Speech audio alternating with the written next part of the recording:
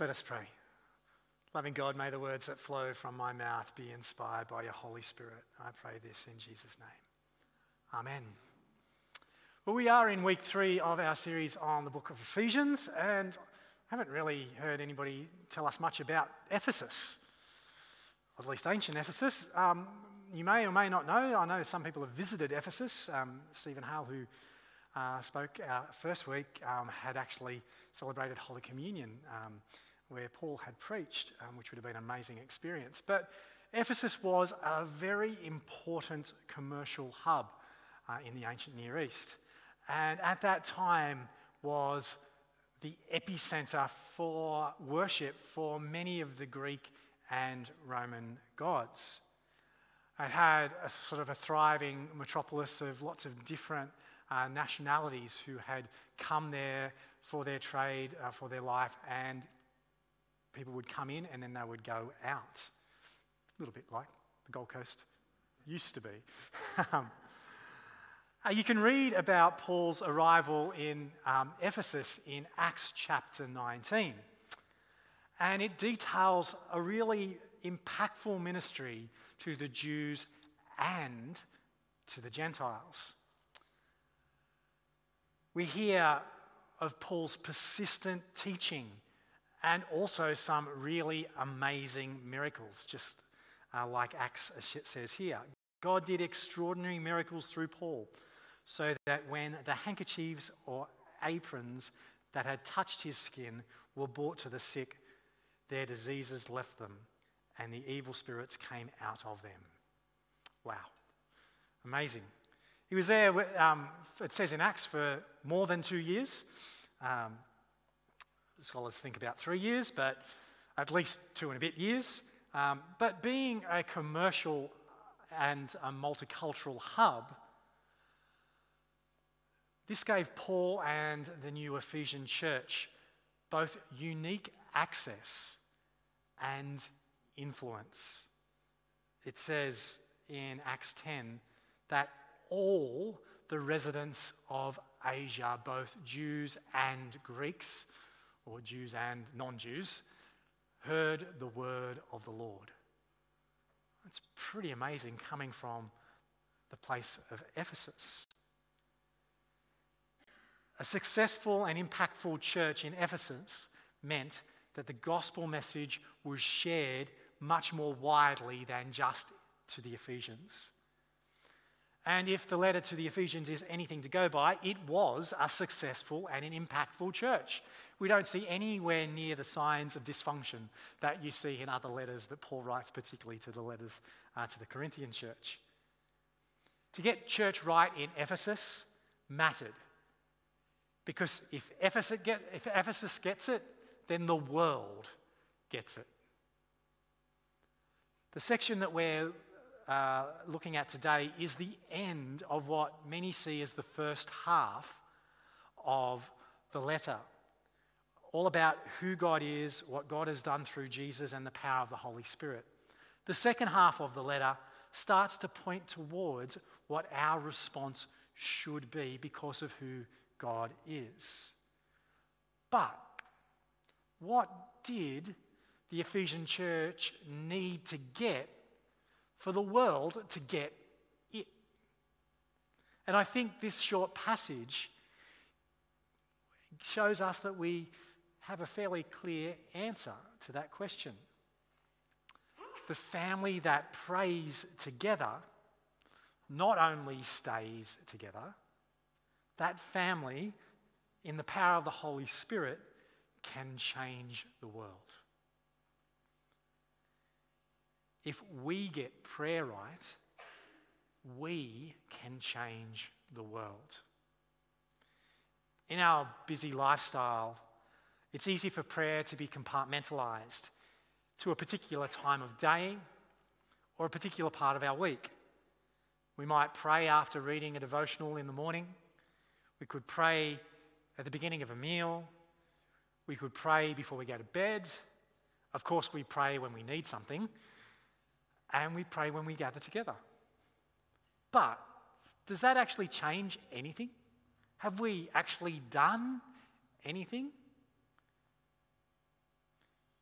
The important thing to know, and Paul brings this out beautifully in this prayer, is that prayer and action aren't supposed to be two separate parts of life.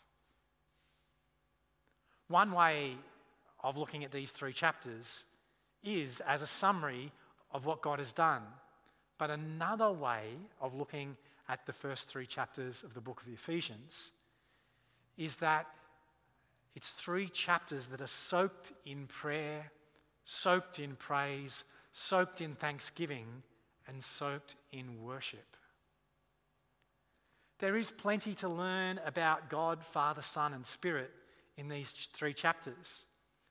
But perhaps the best Christian teaching is what emerges from a life soaked in prayer, praise, thanksgiving, and worship. And when I really sat down to think about it, I realized the biggest revelations in my life didn't come from reading some fancy academic work. It didn't come from listening to a podcast. It didn't come from reading a Bible commentary. The times when I've had the most profound revelations of who God is and what God has done for me have been when I've been soaked in prayer, praise, thanksgiving, and worship. And when I have been with others. God does work in multitudes of ways. And I don't want to suggest that God doesn't work in people's lives in times of solitude and silence, in times of personal reflection, reading and study. God most certainly does. But there is something special about the gathering together of the family of God for the purpose of prayer, praise, thanksgiving, and worship. If the last 18 months has taught me anything, it is as much as I thank God for the possibility of online worship and the connection that we can have through technology, it's not the same, and it's not a replacement for gathering together. The gathering together that we can have in 2 or 3, in 20 or 30, or 200 or 300. Last week, Marianne introduced us to the idea that the church is a family that is not made up in the usual way.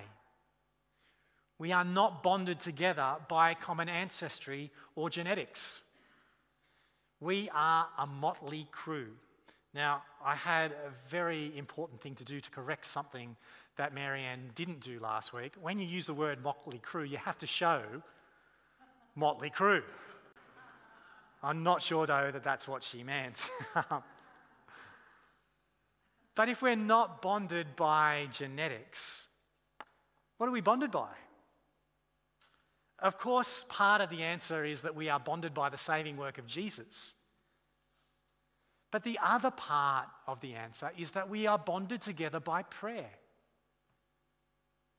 We are called to be a family that prays together for each other in expectation of far, far more than we can ask for or imagine. So this morning I want to walk through our prayer and just see where it takes us.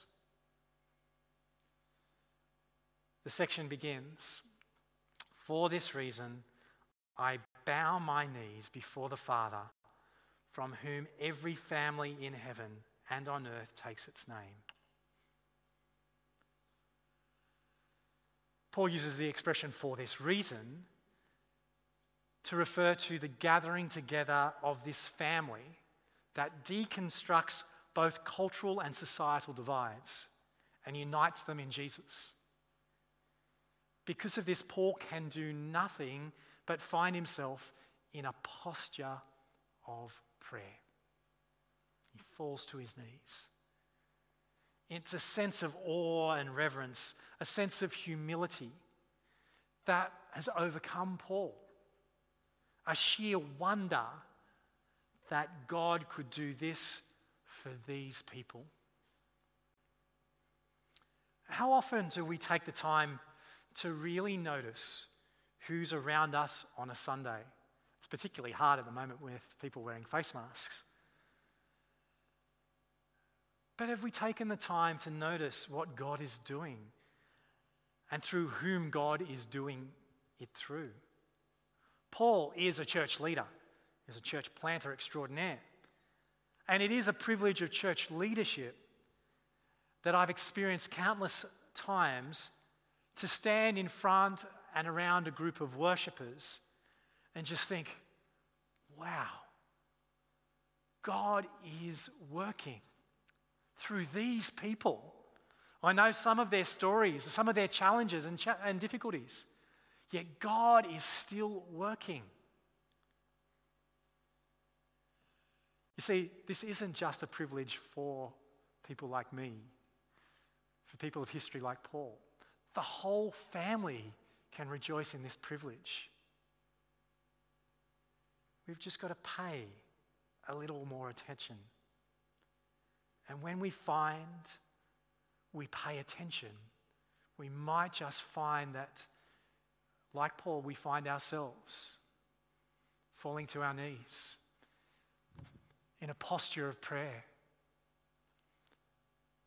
Loving God, for this reason, I bow my knees before the Father, from whom every family in heaven and on earth takes its name.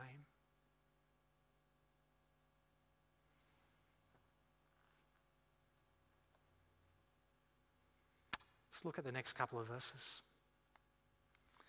I pray that according to the riches of his glory, he may grant that you may be strengthened in your inner being with power through his Spirit, and that Christ may dwell in your hearts through faith, and you are being rooted and grounded in love. Notice something really special here. Paul isn't praying for himself.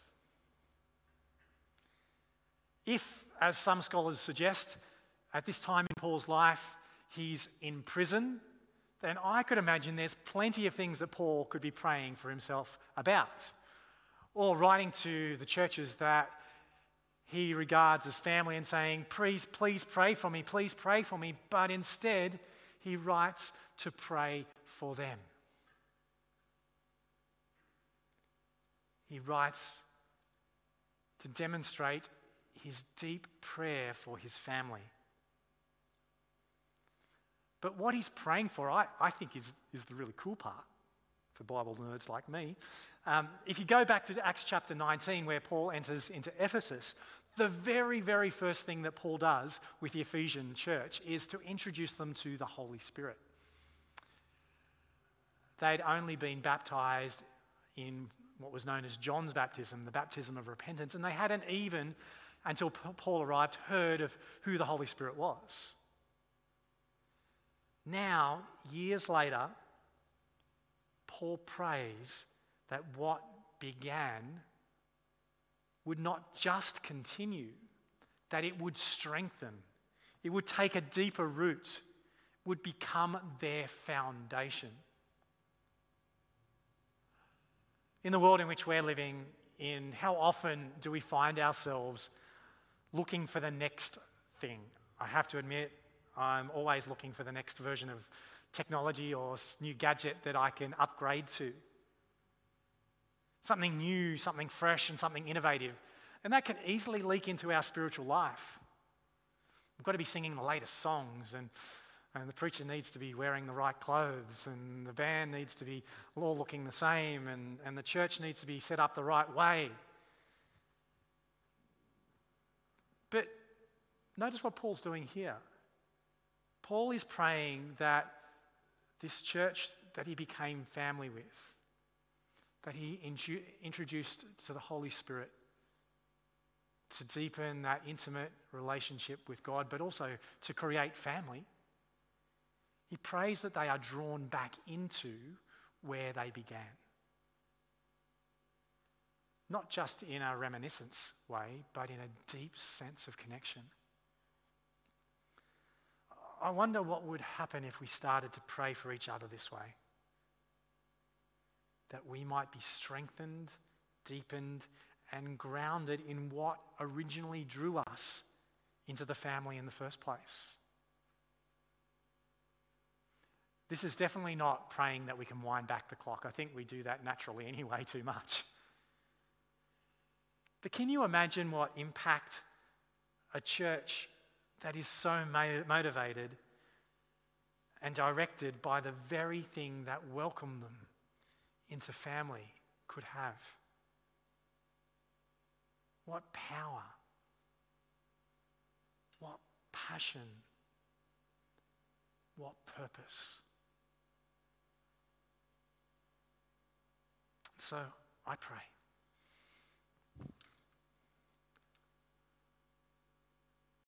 I pray that according to the riches of his glory, he may grant that you may be strengthened in your inner being with power through his Spirit, and that Christ may dwell in your hearts through faith as you are being rooted and grounded in love.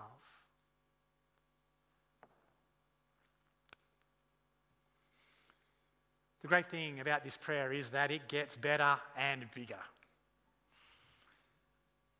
Paul goes on, I pray that you may have the power to comprehend with all the saints what is the breadth and length and height and depth, and to know the love of Christ that surpasses knowledge, so that you may be filled with all the fullness of God. I don't know if you remember back in 1995, some people may not have been born in 1995, but there was a song called One of Us, which had the line, what if God was one of us, just a slob like one of us? Well, you know what? God was one of us. God lived, died, and rose again for us. When you think about that, it makes no sense in earthly comprehension. But I think our religiosity can often desensitize us to the magnitude of what God has done through Jesus. Paul says what God has done surpasses human knowledge. This God, this way for us. The breadth, length, height, and depth is enormous. But what I really love about this part in the prayer is verse 19, which says, so that you may be filled with all the fullness of God. It makes me wonder, could we actually start praying like this? That the people in our church family would be filled with the fullness of God.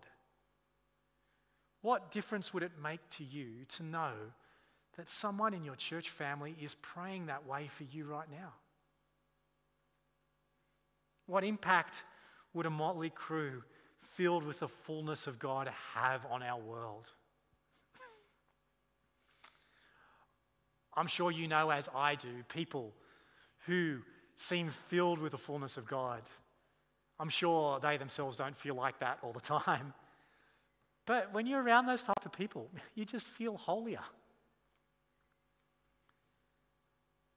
But what if we prayed for a church filled with people who were filled with the fullness of God?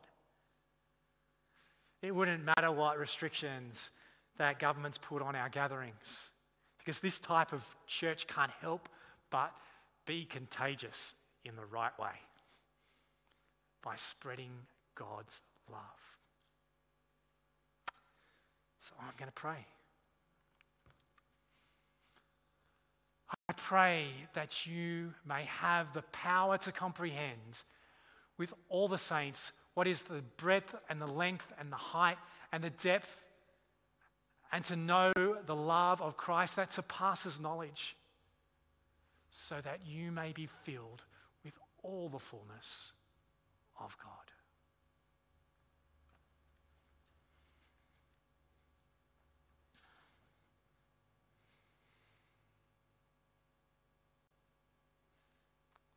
And finally, Paul prays, now to him who by the power at work within us is able to accomplish abundantly far more than all we can ask or imagine. To him be glory in the church and in Christ Jesus to all generations forever and ever. Amen. I read a reflection by Bishop Tom Wright that encourages you, after you finish reading this passage from Paul, to really hone in on those last two verses and then think what God might do in and through you. And then remind yourself that God is perfectly capable of trebling that, going far beyond what you would imagine and pray for yourself. And Bishop Tom asks us, when we read this reflection, to imagine ourselves years later looking back at the prayer that we're praying now and wondering how we could be so short-sighted. And I love that idea, that our prayers could be short-sighted. It just asks us to increase them, doesn't it? But to pray boldly and to know that God can do far more than what we can hope for and imagine. And as much as I love Tom Wright, and I often don't disagree with him, I want to stretch his idea a bit further. I don't disagree with this, but I think we can do better. We can do more, far more imaginally than we can imagine if we're just praying for ourselves. What if instead of thinking what God might do in and through me, I started to pray about specific people I know? Small groups of people. People who are involved in the life of our church in particular ways. In fact, what if I was to pray specifically for our entire church?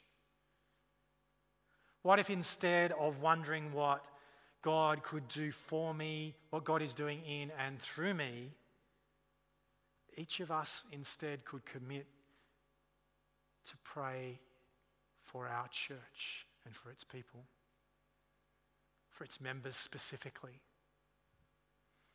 to bring to mind those names and those faces that hide behind the face masks, those people that we see around us right now, those people in our homes, those people that we are disconnected from, those people that we haven't seen for a while, in the knowledge that as we're doing that, somebody's actually praying for us. And so we're not missing out. I've actually always thought that the prayers that others pray for me are always way bigger than the prayers that I allow myself to pray for myself. What does it feel like to know that somebody else is praying bigger prayers for you than what you would pray for yourself? As we continue to explore our church DNA and question who we are and what next, can I call you to one thing? Prayer for each other. Specific prayers. Allow yourself to be regularly soaked in prayer, praise, thanksgiving, and worship. That we might find ourselves sometime in the future looking back at this present moment and knowing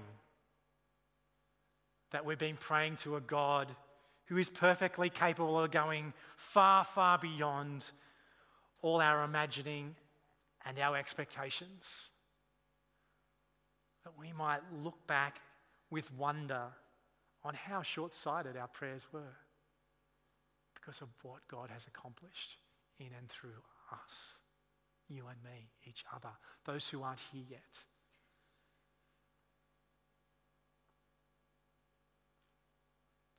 So can I pray?